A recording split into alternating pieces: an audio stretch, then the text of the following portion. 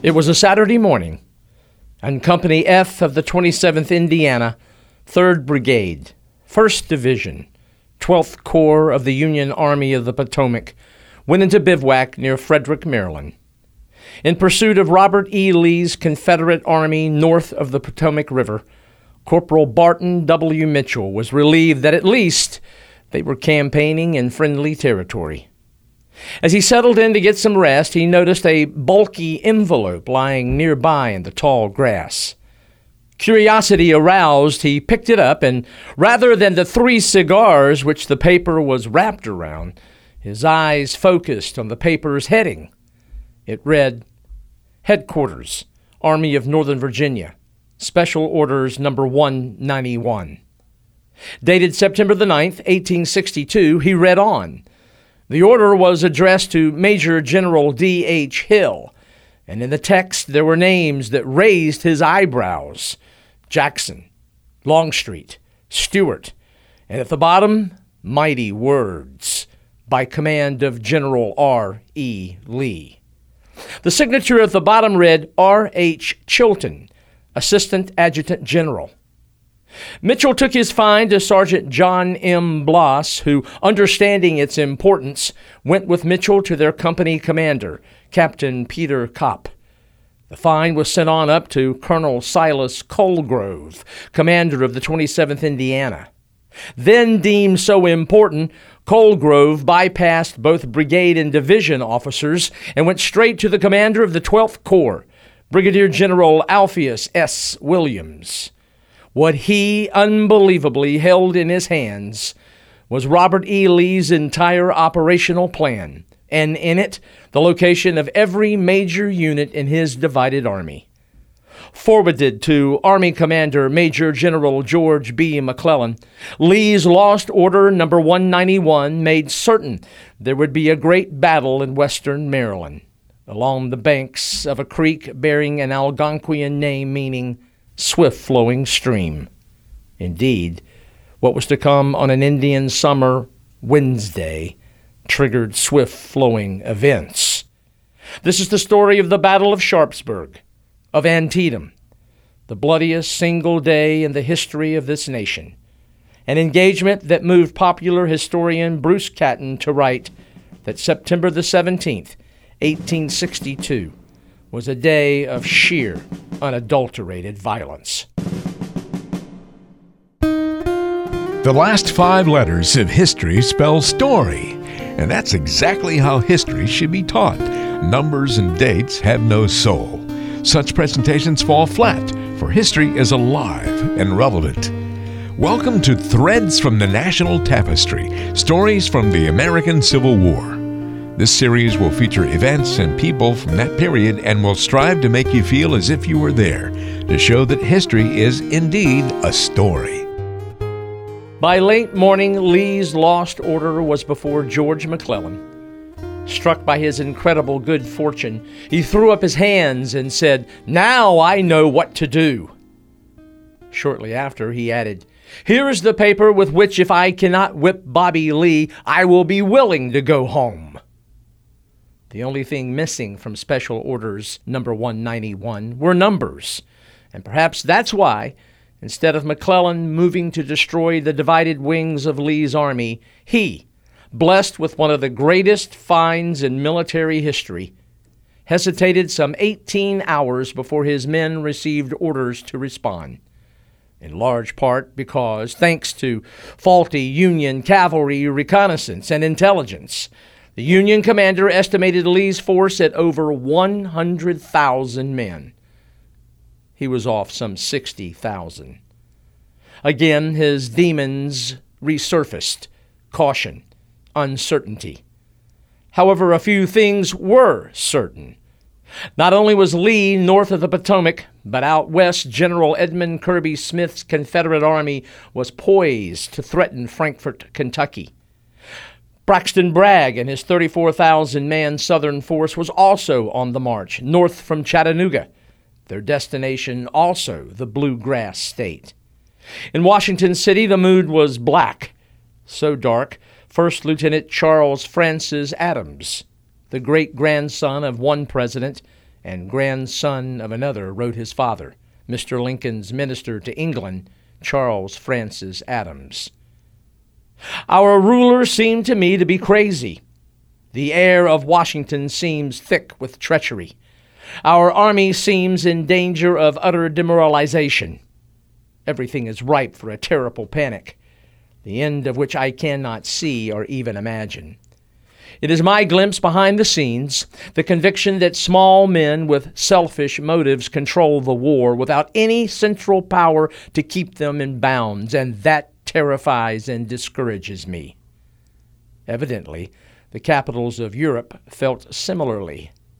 In England, thanks to the Union blockade of the southern coast, Parliament was informed that 80,000 textile workers were without work. 370,000 more were on half-time. Also affected, in France, Napoleon III instructed his foreign minister to inquire of the English government if it does not believe that the moment has not arrived when the South should be recognized. Even Queen Victoria's Prime Minister, Lord Palmerston, communicated, "Would it not be time for us to consider addressing parties and recommend an arrangement based upon the basis of separation?" Indeed, the 16th president was beside himself.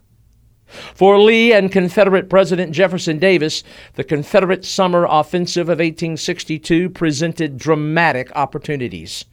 With Virginia and Tennessee cleared of major federal presence, farmers in both states could harvest crops. With Confederate invasion, Northern peace factions found added weight to their agendas. Then, psychologically, it was one thing to support the war while it raged in the South, quite another when it was on Northern soil. With Confederate troops operating in both Maryland and Kentucky, there was the possibility that secessionists in both states might stir. And then, perhaps the two most crucial potential consequences. Confederate incursion would wreak havoc for Mr. Lincoln and the Republicans in the coming November off-year congressional elections. And again, what might Southern military victories in the North mean for the elusive quest of European recognition? To Lee and Davis, all these possibilities, these gambles, were worth the risk. And so, on September the 4th, at White's Ford, the vanguard of the Army of Northern Virginia splashed north across the Potomac. Lee hoped his army might number some 50,000 men. However, there was the weighty question of invasion, and quite a few Southern soldiers, men particularly from western North Carolina and South Carolina, had great problems with it. They volunteered to defend, but invasion was another matter. And so, while many splashed across singing, "Maryland, my Maryland, hath Virginia called in vain," thousands simply slipped away. Incredibly, Lee's first invasion of the North was made with approximately 40,000 men. And it was a strange parade, if you will, this drive into Northern territory. Both Brigadier John Bell Hood and Major General A.P. Hill entered Maryland under arrest. The two marched at the rear of their columns. Hill for running afoul of Stonewall Jackson's marching orders, and Hill for participating in a heated argument over captured ambulances after Second Manassas. Seeking relief from a badly blistered heel, Wing Commander James Longstreet entered Maryland wearing an old carpet slipper. The irony even included Robert E. Lee. Only days before, while holding the reins of his horse Traveler, his mount shied and threw the general heavily to the ground. In his fall, he broke his right hand and severely sprained his left. He entered the state of Maryland in an ambulance. And once into the old line state, the bad karma spread to Jackson. Presented with a new horse by some fawning Marylanders, he mounted only to have the animal rear, throwing him to the ground and leaving him stunned and bruised. Despite it all, Lee's objective, Harrisburg, Pennsylvania, where a major bridge carried Pennsylvania Railroad traffic across the Susquehanna. Lee hoped his line of march would also sever the B&O Railroad and thusly all communication west. Once near Harrisburg, Lee planned to turn his attention to either Philadelphia, Baltimore, or the nation's capital. Remember, only some 40,000 were making this bold move. On September the 6th, Confederate forces entered Frederick, Maryland, with strict orders not to rob or pillage. 3 days later, Lee, in Special Orders No. 191, ordered Longstreet and 11,000 men to nearby Boonesboro. Stonewall Jackson was ordered to reduce 2 federal garrisons, one at Martinsburg and the other at Harper's Ferry. It was there at the confluence of the Potomac and Shenandoah rivers, 12,500 Union soldiers under Colonel Dixon S. Miles presented potential problems. There, they could threaten Lee's supply line and prove a major obstacle should Lee have to suddenly beat a retreat back into Virginia. There, beneath Bolivar, Maryland, and Loudoun Heights, Miles' Union troops sat like fish in a barrel. Sure enough, they were surrounded, and on the 15th surrendered to Stonewall Jackson's force. That was welcome news to a Confederate army divided into as many as 4 separate columns. Meanwhile, McClellan, after, as we mentioned, an 18-hour delay, finally moved. He ordered attacks at Turner's Gap on South Mountain, where some 2,300 Confederates under D.H. Hill were ordered to stop any Union probe or attack. That came September the 14th, the day before Harper's Ferry fell. Hill's small force was punished, but Hill, thanks in large part to Federal piecemeal attacks. With the cover of darkness, Hill pulled back and joined Lee's main force. McClellan had South Mountain, but he was 12 hours too late. Indeed, too late, for Lee, by the evening of the 14th, was aware something was amiss and was in the process of pulling his scattered forces together. He was so concerned that he considered calling off the planned invasion, but then the lightning bolt. Word reached him that Harper's Ferry had fallen. Despite the fact that 26 of his 40 brigades were in Harper's Ferry, he boldly decided to make a stand north of the Potomac.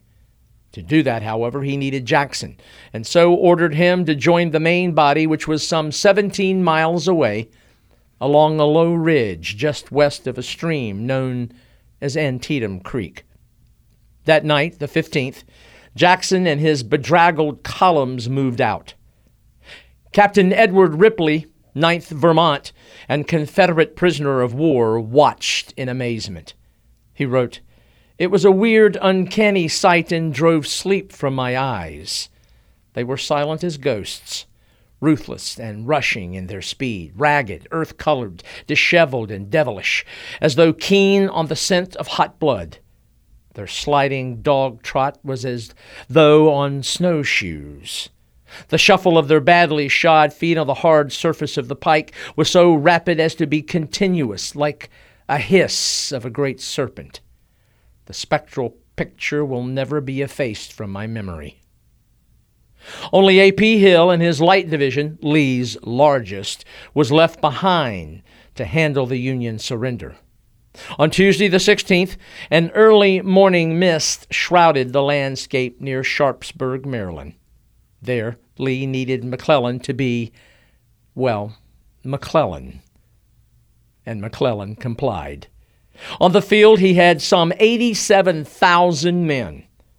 With Jackson still on the way, Lee's Confederate force totaled maybe 18,000. Yet on that day, McClellan, believing he was outnumbered, did nothing. That night a light rain fell, and there was some skirmishing, distant thunder, if you will, for the storm that would break on the morrow. The next day, Wednesday, September the 17th, ironically the 75th anniversary of the ratification of the United States Constitution, the curtain rose on what would be a day unlike any other before or since. As the sun burned the mist away, so were simple landmarks with simple names revealed.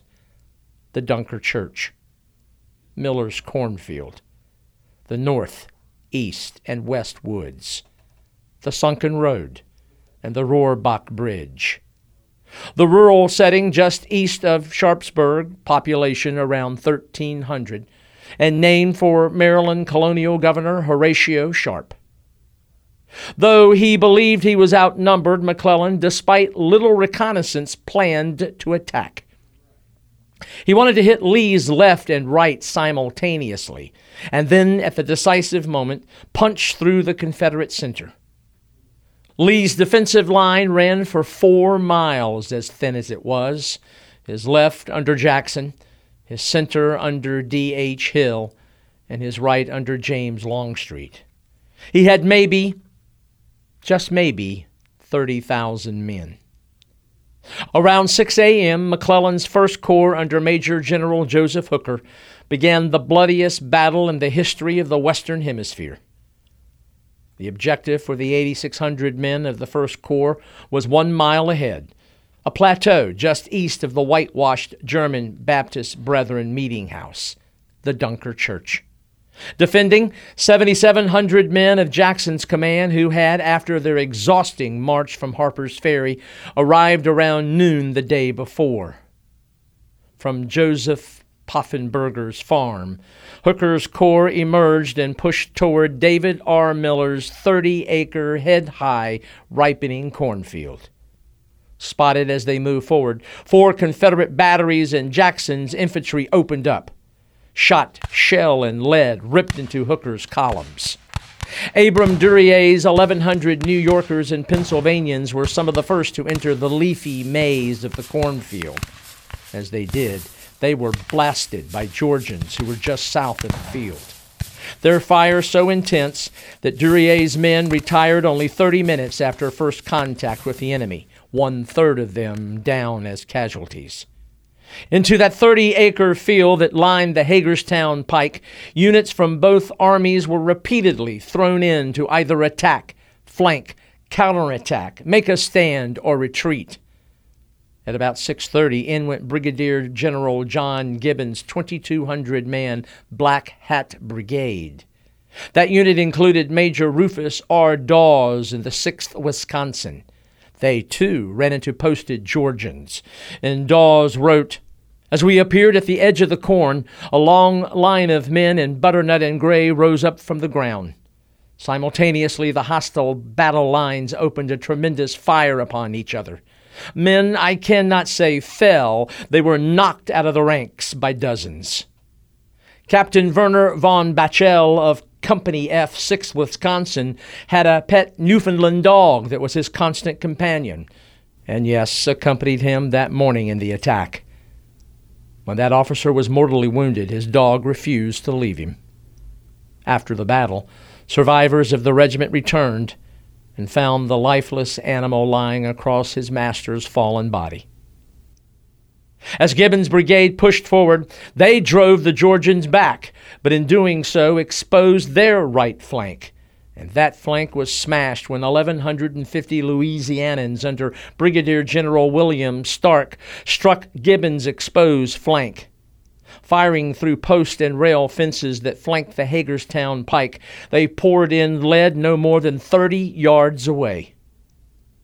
With Jackson's line tested, Lee, who was near the front, sent reinforcements from his center and right. At about 7 that morning, Jackson sent for an officer who on the march into Maryland was under arrest, John Bell Hood.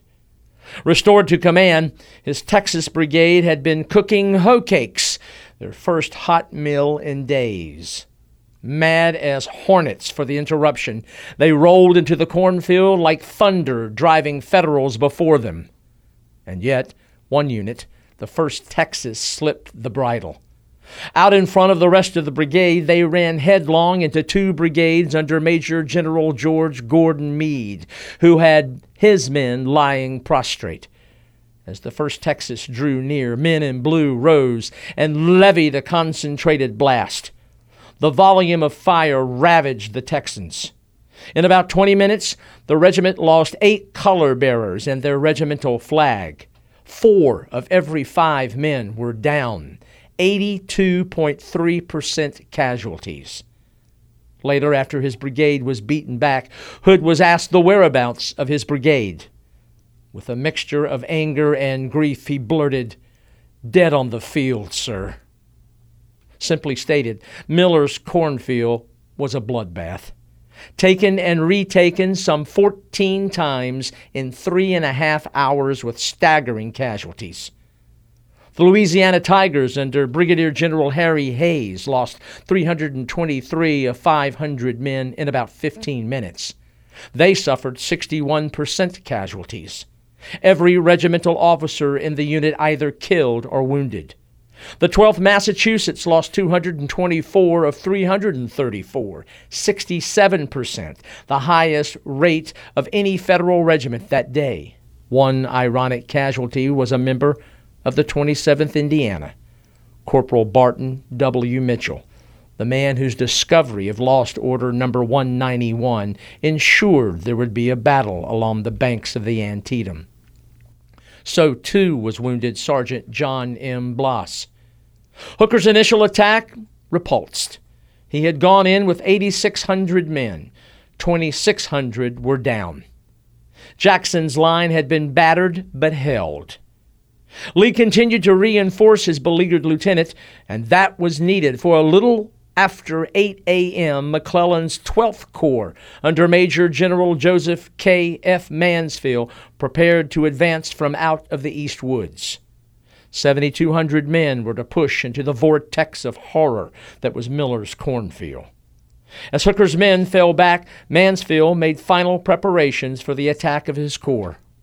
As he personally deployed the 10th Maine Regiment, a Confederate bullet found him. Hit in the chest, it was a mortal wound. After 40 years as an engineer and yearning for a combat assignment, the 58-year-old Union general died the next day in a field hospital. His combat command lasted all of 2 days.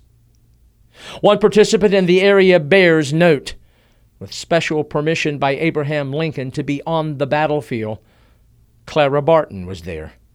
It was her first fight, and she recounted, "A man lying upon the ground asked for drink. I stooped to give it, and having raised him with my right hand, was holding the cup to his lips with my left, when I felt a sudden twitch of the loose sleeve of my dress. The poor fellow sprang from my hands and fell back quivering in the agonies of death. A ball had passed between my body and the right arm which supported him, cutting through the sleeve and passing through his chest from shoulder to shoulder." And another soldier to whom Clara Barton would have related, a soldier by the name of Franklin Thompson of Company F, 2nd Michigan, who in reality was Sarah Emma Edmonds. A native Canadian, she had escaped a domineering father and moved in with an aunt in Michigan. There she assumed a male's role and sold Bibles as Franklin Thompson. When war came, she enlisted, and here at Antietam came upon a wounded Confederate soldier. According to her account, it was a most dramatic moment. That fallen Confederate soldier was also a disguised female, and though in great pain, immediately saw through Edmonds' disguise. Upon the Confederate soldier's death, Edmonds protected her identity by burying her. The charge of Mansfield's 12th Corps was much like Hooker's, piecemeal and without support. All morning long, the same. Units attacked, and in doing so, flanks presented and counterattacks drove them back. After the repulse of McClellan's 12th Corps, now moved 15,200 men of the 2nd Corps, soldiers under 65-year-old Edwin Bull Sumner. 2 of his 3 divisions pushed forward, one under Major General John Sedgwick and the other Brigadier General William French. In their advance around 8:30 a.m., there was confusion. French's men fell behind, which meant that Sedgwick's division stormed ahead alone. Their mass drove into Jackson's left in the West Woods. Once again, his line almost came apart, but without French's support, Sedgwick's division entered the wooded area with its left exposed. And it was at this critical moment that Confederate troops from Lee's center and right entered the fray.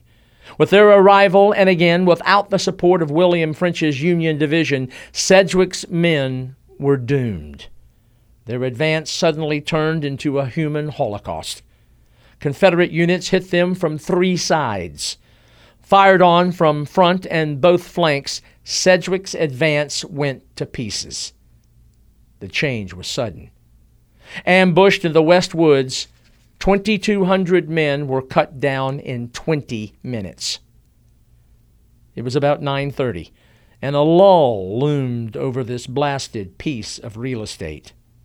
In this early morning phase of action, Jackson's men had mauled McClellan's 1st, 12th, and 1/3 of the 2nd Corps. Yet his men had also been severely tested. To aid them, Lee had shifted 3/4 of his army. His center and right had been stripped, but he got away with it, for no Federal attacks advanced on those stripped areas. Savage fighting and carnage even then overwhelmed even the battle-tested veterans of both armies. The scene, as one Union soldier described it, a landscape turned red. In the 40 acres that comprised the West Woods and Miller's cornfield, there were 12,000 casualties in 3.5 hours of combat. And there would be 7.5 more hours of sheer, unadulterated violence. Now, around 10:30 to 10:45, the fighting shifted slightly south. Now, earlier, remember that Sumner's 2-division attack came apart. While Sedgwick's men were ravaged in the ambush at the West Wood, French's drive had lagged behind. And in doing so, in the smoke and confusion of battle, his attack veered toward Lee's center. One unit, the 132nd Pennsylvania, marched past the Muma farm and through William Roulette's farm lot. As they did, one Confederate artillery round slammed into a row of Roulette's beehives. Not only did these Pennsylvanians have to deal with the hail of Confederate bullets from Lee's center, but now angry honeybees. Still, they and others bore down on Lee's center, which defenders in butternut and gray hunkered down in an eroded farm lane. There, in a sunken road, some 7,000 Confederates awaited the advance of 12,000 Union troops. In command of the position was the man who led the stubborn defense at South Mountain. It was Daniel Harvey Hill, who was Stonewall Jackson's brother-in-law. Pessimistic, outspoken, his ties linked him with North and South Carolina. Frequently in pain due to a spinal ailment, he hated Yankees with a passion, and for the next several hours he would need every bit of that passion. Earlier in the day, Lee had ridden past Georgians, Alabamans, and North Carolinians who were all posted in that sunken road. Asked if they could hold their position, Colonel John B. Gordon, the commander of the 6th Alabama, spoke for all. "The men are going to stay here, General, till the sun goes down or victory is won." Little did he realize how his promise would soon be tested. Just as the Union attacks were about to be made, a scene to note. Lee, Hill, and Longstreet conferred, and aware that clustered men on horseback drew enemy fire, Longstreet asked Hill to dismount, but Hill refused. A testy Longstreet offered, "If you insist on riding up there and drawing the fire, give us a little interval." Almost on cue, there was a white puff of smoke from a Federal gun over in the North Woods, and Longstreet blandly stated, "There is a shot for you." 3 or 4 seconds later, incredibly, that shot, fired a mile or so away, took off the front 2 legs of Hill's horse, dropping the poor animal upon stumps and left the Confederate general precariously perched on top, but unscathed. There was another incident worth reporting, and that included Lee, who rode up on a part of the Rockbridge artillery. One artilleryman, begrimed with black powder and sweat, approached him.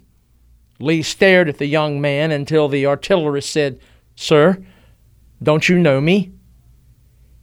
It was Robert E. Lee, Jr., Lee's youngest son, who asked if the battered unit was going to be sent back into battle.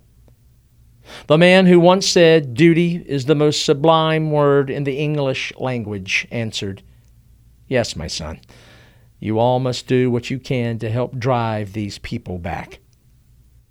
It was about 10:45 in the morning, and Lee's center was about to be challenged. The first three Union regiments that drove upon Hill's position were the 1st Delaware, 5th Maryland, and 4th New York.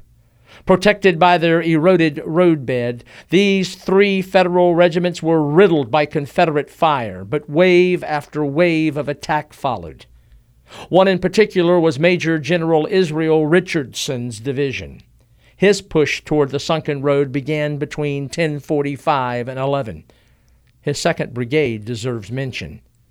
It was led by Brigadier General Thomas Francis Marr, a former Irish revolutionist in his native land. He had been condemned to death for his part in the failed Irish Rebellion of 1848. Sentence commuted, he was banished to Tasmania. 4 years later, in 1852, he escaped from prison and found his way to New York City. When troops were being gathered, he recruited the 63rd, 69th, 88th New York, and 29th Massachusetts. Together, they were tabbed the Irish Brigade. On this day, the man who was responsible for introducing the green, white, and orange tricolor that became Ireland's national flag may well have led while inebriated. His unit was punished. The 63rd and 69th New York lost around 60% of their men. Indeed, Hill's Confederates blunted Federal attack after attack, but as time went on, Federal numbers began to tell. The man who earlier in the day promised Lee that the position would be held, Colonel John B. Gordon, was still there. In the face of repeated Union assaults, and in the space of about 15 minutes, he took a bullet to his right calf, right thigh, left arm, left shoulder, and finally through his face. Unconscious, he was taken to the rear, and unbelievably, 9 months later, he led troops at Gettysburg. Yet on this day, as Federal pressure built on several fronts along the sunken road, Confederate casualties intensified. The man who took command of Gordon's 6th Alabama, Lieutenant Colonel J.N. Lightfoot, went to his brigade commander, asked what to do, and was told to return and refuse his flank. Lightfoot returned, but he had misunderstood the order. Instead, before his regiment, he in a loud voice shouted, "6th Alabama, about face, forward, march." A gap appeared in the Confederate defense, and it proved to be fatal. The 61st and 64th New York saw it, poured into the lane, and all of a sudden the sunken road, which once offered protection, now served as a yawning grave for Confederate defenders. Lee's center had been breached. As Confederates raced to the rear, Wing Commander James Longstreet saw the danger. His own staff served 2 cannons, and as Federals now filled the sunken road and made effort to pursue, Longstreet believed, as he put it, the end of the Confederacy was in sight. Back in the grisly sunken road, now a bloody lane, the story of Colonel Charles C. Tew bears repeating. In command of Brigadier General George B. Anderson's North Carolina Brigade, after that officer had been mortally wounded, Tew was struck in the left temple, and the projectile exited out his right. Left behind in the Confederate retreat, an Ohioan saw Tew and believed him dead. He hoped to make a trophy of the sword which the Confederate officer had lying across his knees.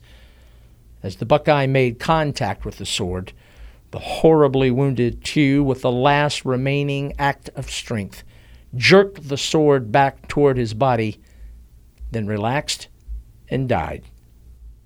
Only one more Union drive was required to break Lee's army in two, but that drive needed an order, and the man who could make it, George McClellan, was at his headquarters some 2 miles away.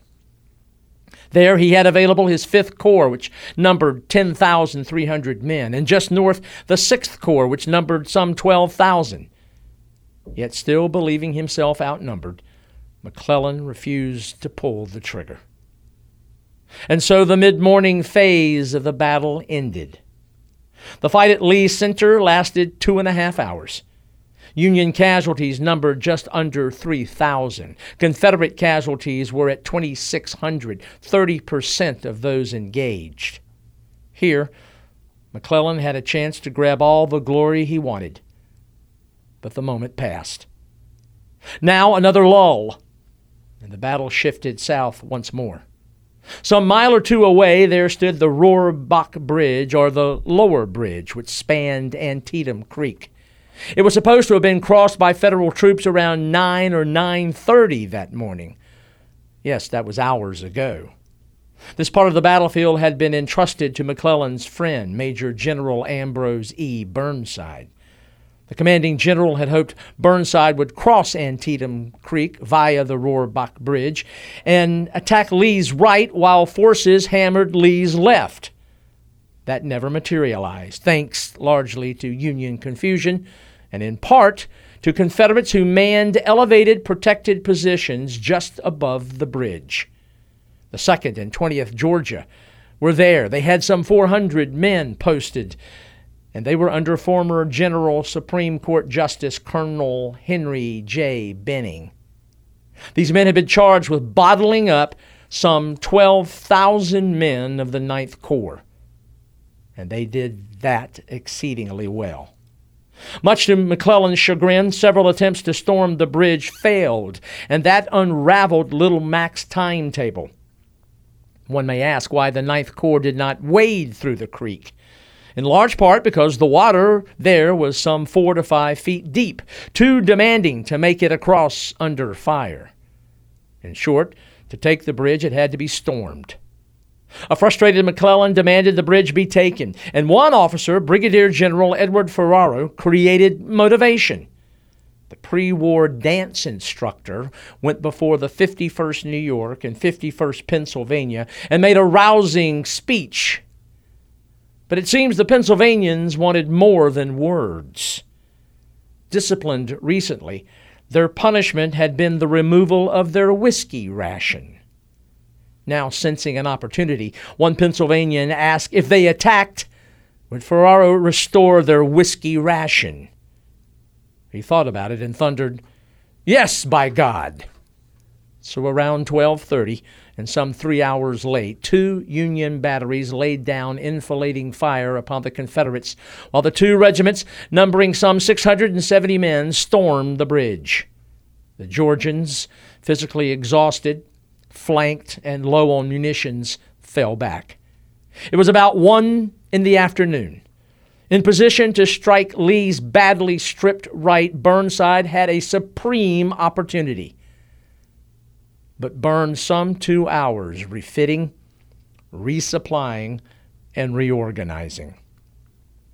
Finally, the drive to crush Lee's right began around 3:15 in the afternoon.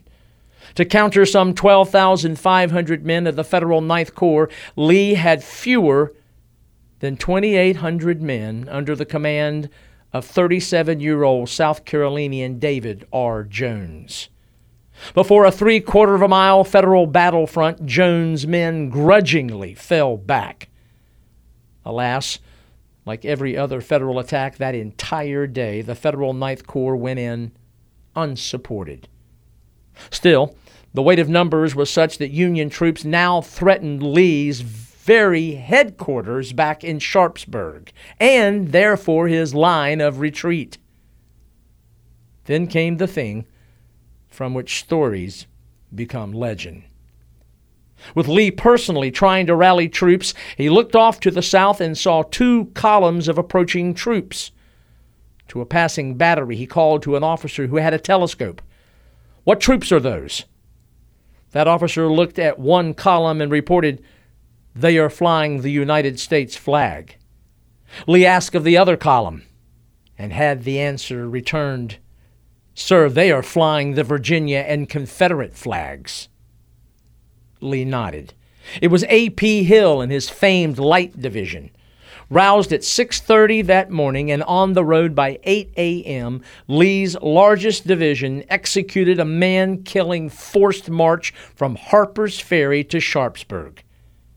They covered 17 miles in 8 hours.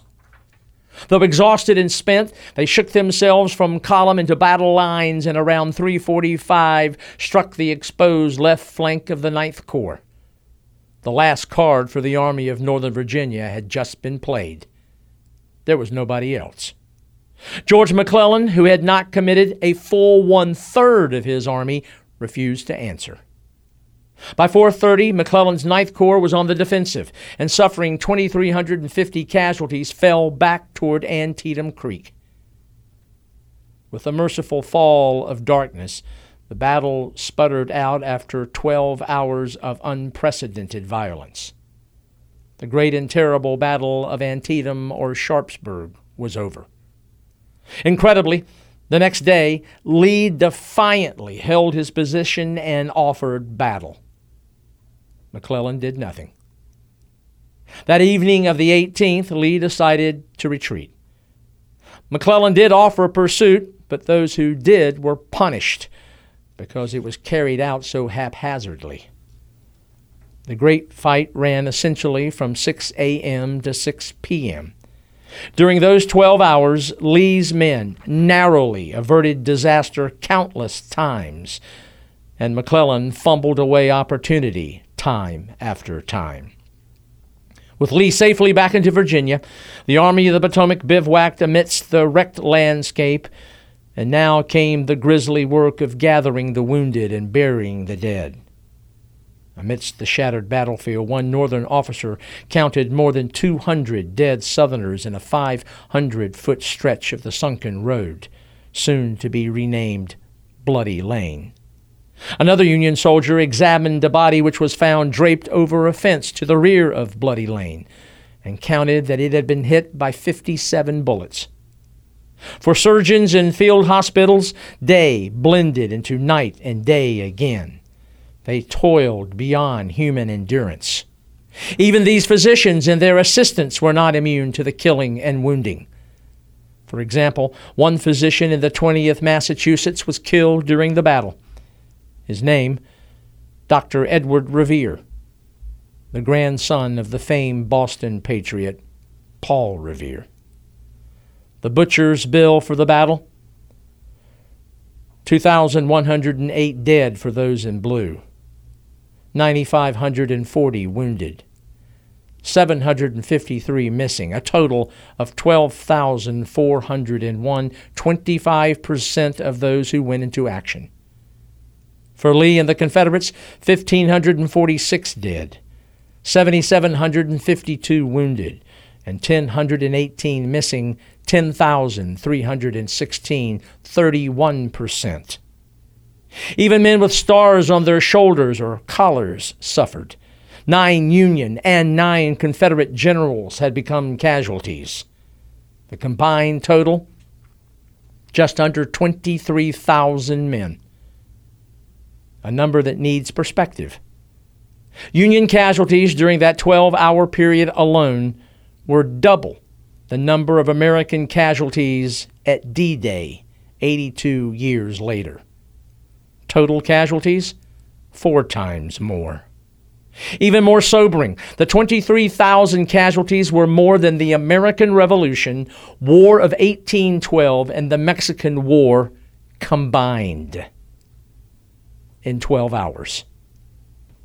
In 12 hours at Antietam, 1,916 casualties every hour, 32 every minute, 1 every 2 seconds. And yet, after such bloodletting, the battle was a tactical draw. Yet George McClellan thought it had been a decisive victory and informed Washington as such. It might have been, had he been bold on several occasions. If he had moved aggressively after finding the lost order. If he had attacked one day earlier at Antietam. If he had better coordinated his attacks the day of the fight. If, instead of holding thousands of troops in reserve, he had committed one more corps when Lee's center was breached, or when Burnside's troops were driving toward Sharpsburg. If he had renewed the fighting on the 18th, when Lee had essentially 28,000 infantrymen and McClellan had 30,000 in the positions won the day before and over 26,000 fresh troops. If he had used his personal magnetism to instill a killer instinct in his men. Simply put, George McClellan was so fearful of losing, he refused to risk winning. Yes, a tactical draw, but Lee's retreat provided the impetus for Union strategic victory, and it came not on the battlefield, but in Washington City, and not by the firing of thousands of muskets, simply by the stroke of one pen. On September the 22nd, 5 days after the battle, Abraham Lincoln, on the impetus of McClellan's confident words that reached him, issued the Emancipation Proclamation. It was a mailed fist in a velvet glove. If by January the 1st, 1863, the 11 states that seceded did not return to the Union, there would be no peace with compromise.